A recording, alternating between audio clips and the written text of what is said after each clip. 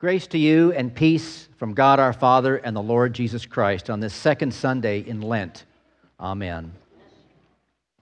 A few years ago, one of our church members, Myrna Miller, went on a trip to Israel, and when she came back, she told us all about it at the Senior Saints luncheon, and she mentioned how at one place her tour group stopped at, there were pieces of clay pottery from the first century, time of Jesus, maybe before, just scattered all over the spot where they were at. You could just walk all over it and pick it up and look at it. It had inscriptions on it. And I thought, I'm listening to this story and I'm thinking, it's not that I don't believe Myrna, but there's just something just like you would never see that here. Like artifacts and things like that are carefully collected and preserved and put on display. Like I just couldn't imagine stepping all over ancient pottery that's just scattered everywhere, right? Well, I didn't think about that too much longer after that until about a year later, Jill and I went to Israel, and we stopped. The first place our tour guide takes us after picking us up at the airport is this place, Bet Shemesh, just west of Jerusalem in the western hill country there, and we were the lower left-hand corner. We were just parked right there across from that highway. And sure enough, there's pottery, little bits of ancient pottery from the first century, the time of Jesus, whatever, all scattered with inscriptions all over it. And sure enough, just as Myrna had said. And, we were told, you can't pick it up and take it with you. Just leave it where it is. And, this whole neighborhood here, nice modern neighborhood, looks like something from, Florida or somewhere, built on top of an old city. There's pottery and all kinds of stuff buried under these modern homes. It's just everywhere. That's how they did it back then. They just built village on top of village, city on top of city, and there's all kinds of stuff there. Well, as interesting as all that stuff was, I wish I had been as lucky as Eylon Levy. Mr. Levy is the international media advisor to the President of Israel. He's an author, journalist, scholar of political science, and a lecturer. And just this last December, he and a friend were hiking around this place, Tel Lachish, not far from Beit Shemesh. And he and his friend are walking around this place, and he just happens to look down and finds a piece of clay lying there with an inscription on it. Year 24 of Darius the king. Now, you may have heard of Darius. Darius is mentioned in several books of the Old Testament, including Esther and Daniel. And Darius was king of Persia who ruled over a large area, including Israel. Now, this is a big deal. I wish I could show you a picture of it, but it's credited, and I don't have permission from the photographer. So just picture a little piece of broken clay, pottery, with an ancient inscription on it. It's a big deal because this clay piece is the first archaeological evidence of King Darius to be found in the land of Israel. Yeah. In fact, Mr. Levy couldn't believe it. When he stumbled onto it, he said he looked right and left to see if there was anybody recording him because he thought someone was playing a practical joke on him. Well, I was excited about this discovery too. I mean, these kinds of discoveries give credit to the authenticity of Scripture. They back it up and give it more of a firm foundation. Or so you would want them to. I was going to use this amazing new discovery as an example of the reliability of biblical history. But doesn't God say somewhere in the Bible, don't put your trust in men? Yeah. Psalm 146. Put not your trust in a son of man in whom there is no salvation. Blessed is he whose hope is in the Lord his God. You see, it turns out I shouldn't feel I should be as lucky as Eylon Levy. And Eylon Levy was right to think that something was up when he found that piece of clay. As I was writing this sermon, a report came in on the story that the inscription is a fake. Yeah. This was happening in real time as I was in my office writing this. I even saw Elon Levy's response to all this on his Twitter account. He said, "Oops." Well, it's not his fault.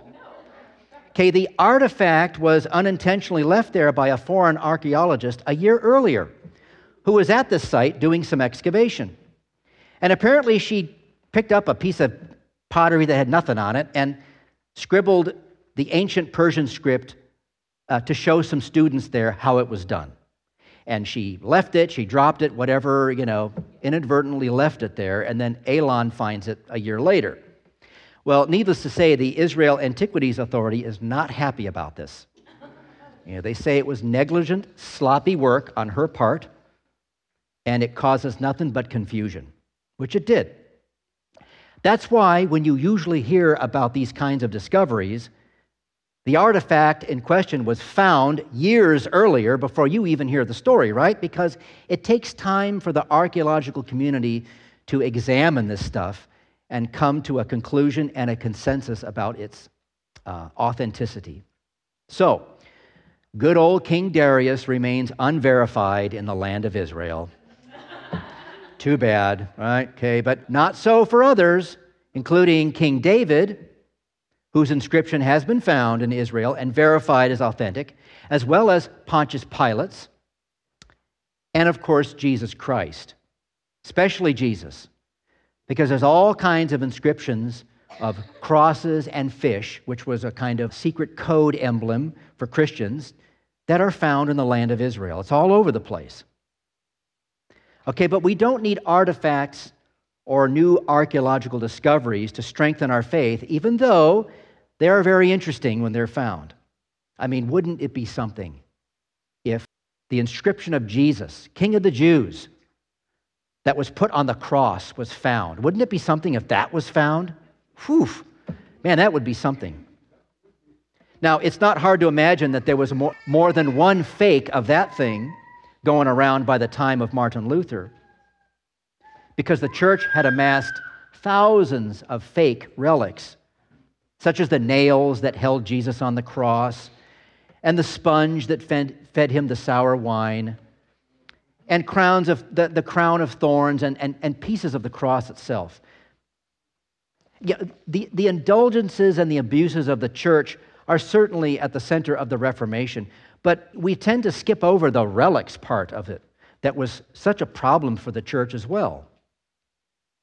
By the time of Luther, the church was teaching that if you approached, say, the sword that Peter used to cut the ear off the servant in Gethsemane, by approaching that thing, paying a fee to see it, encased in glass or whatever, and being in its presence and gazing at it, you would receive merit from God towards your salvation. That's what the church was teaching. And of course, not everybody bought into this, right? Luther and his colleagues knew better. They joked with each other about how you could see Jesus' robe that he wore the day that he died in the cathedral in Vienna, and on the very same day you could see it in the church in Salzburg, right? Which one is it? Both of them are fake.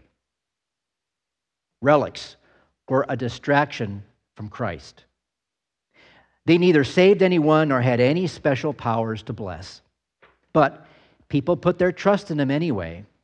And in a way, I kind of know how it feels now to be distracted by something that isn't going to make God's word any more effective and fruitful for faith than it already is. I mean, I fell into that trap. I spent hours researching this dumb piece of clay that was found, thinking, wow, this is amazing. It's going to help us, embolden our faith. No, it's not the way it works. This temptation to sin in that way it's there for all of us. Because, wouldn't it be great if some new discovery was made, some physical evidence that God exists and Jesus was in Jerusalem, and the things that the Bible says that happened to him can be verified? Wouldn't that be something? This is especially tempting in today's world when science is seen as the answer for everything, and Christianity is viewed by many as just a hokey religion. From a scientific perspective, that Darius inscription had it been authentic, would have been an encouraging stimulus to the church, would it not? Yeah. I mean, a shot in the arm, so to speak, to the Christian defense of biblical history. But let's be real. Even if the cross of Christ itself was discovered intact outside Jerusalem, in the place where it says that it was at in the Bible, people would still continue to disbelieve. Jesus says to Nicodemus, "If I have told you earthly things and you do not believe, how can you believe if I tell you heavenly things?" You won't find Nicodemus's inscription on any clay pots in the Holy Land or on any coins there. He's only mentioned in John, and he doesn't appear to become a follower of Jesus. He does recognize that Jesus is from God and that he can do miraculous things, but he has a hard time understanding the concept of being born again in the Spirit. He has a hard time understanding this thing about becoming a new person in the Spirit. It's lost on him. Now, Nicodemus will defend Jesus later on in the account. He'll defend Jesus in the company of his co-workers, the Pharisees, his compatriots. And that puts him in danger of being excommunicated from the Jewish establishment. If you've watched the series, The Chosen, it portrays Nicodemus as a well-to-do. I mean, it says here in John, he was a ruler of the Jews, ruler of the Jewish scribes, right? So he's not just any old Pharisee. He is a ruler. He's at risk of being excommunicated from the Jewish establishment by even talking to Jesus. So in The Chosen, they portray him as a well-to-do. He's got a wife who is very into the materialistic things. They've got a nice house. They've got all these possessions. He doesn't want to lose his job by being seen by talking to Jesus, so he comes to him at night so that he's not seen. We believe this is why John mentions that. He comes to Jesus at night. He doesn't want to be seen talking to a man from God, because all of Nicodemus's compatriots are against Jesus. All they want to do is trap him in a lie and kill him. Isn't there a little bit of Nicodemus in all of us? If we sound or seem too Christian, we might be excommunicated from our group of friends or family or peers who don't exactly have godly things on their minds or lips. It's a fear. During the time of Luther and the Reformation, Christians who had left the Catholic Church and gone to Luther's side didn't want the Catholic Church to find out about it, and they were called Nicodemites, after Nicodemus. You believe in secret, or you, at least in Nicodemus's case, talk to Jesus in secret, right? Nicodemites, after the Reformation, were secret believers, not wanting to be found out by the parent church. Historically, Christians accept that Nicodemus was willing to learn from Jesus and even defended him and helped bury Jesus' body after he was crucified, but we stop short of saying that he was a believer and a follower of Jesus. I mean, it is possible, we just don't know. Nevertheless, Nicodemus is the man who receives perhaps the most famous line in all of the New Testament, directly from the mouth of God in the flesh. For God so loved the world that he gave his only Son, that whoever believes in him shall not perish, but have eternal life. It was spoken at that moment.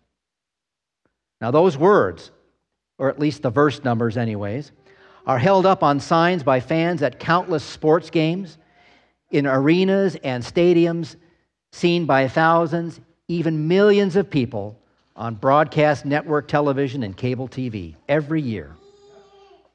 They're all over. Those verses are all over evangelism tracts, Christian pamphlets, and church signs out in front of churches across this nation. People claim to have become believers because of that one verse. When those words were originally spoken, they were spoken to one man, Nicodemus. And because John wrote about it, These words have been spoken to millions, billions perhaps. They've been spoken to you and me many times over, and you've heard them again today. Don't put your trust in man. Don't put your trust in artifacts or archaeology. Trust me, I know. The only inscriptions we need are the words written here and in your Bibles. They give you life from the Spirit, and you have received it. The words perform what they say. You have eternal life. Amen.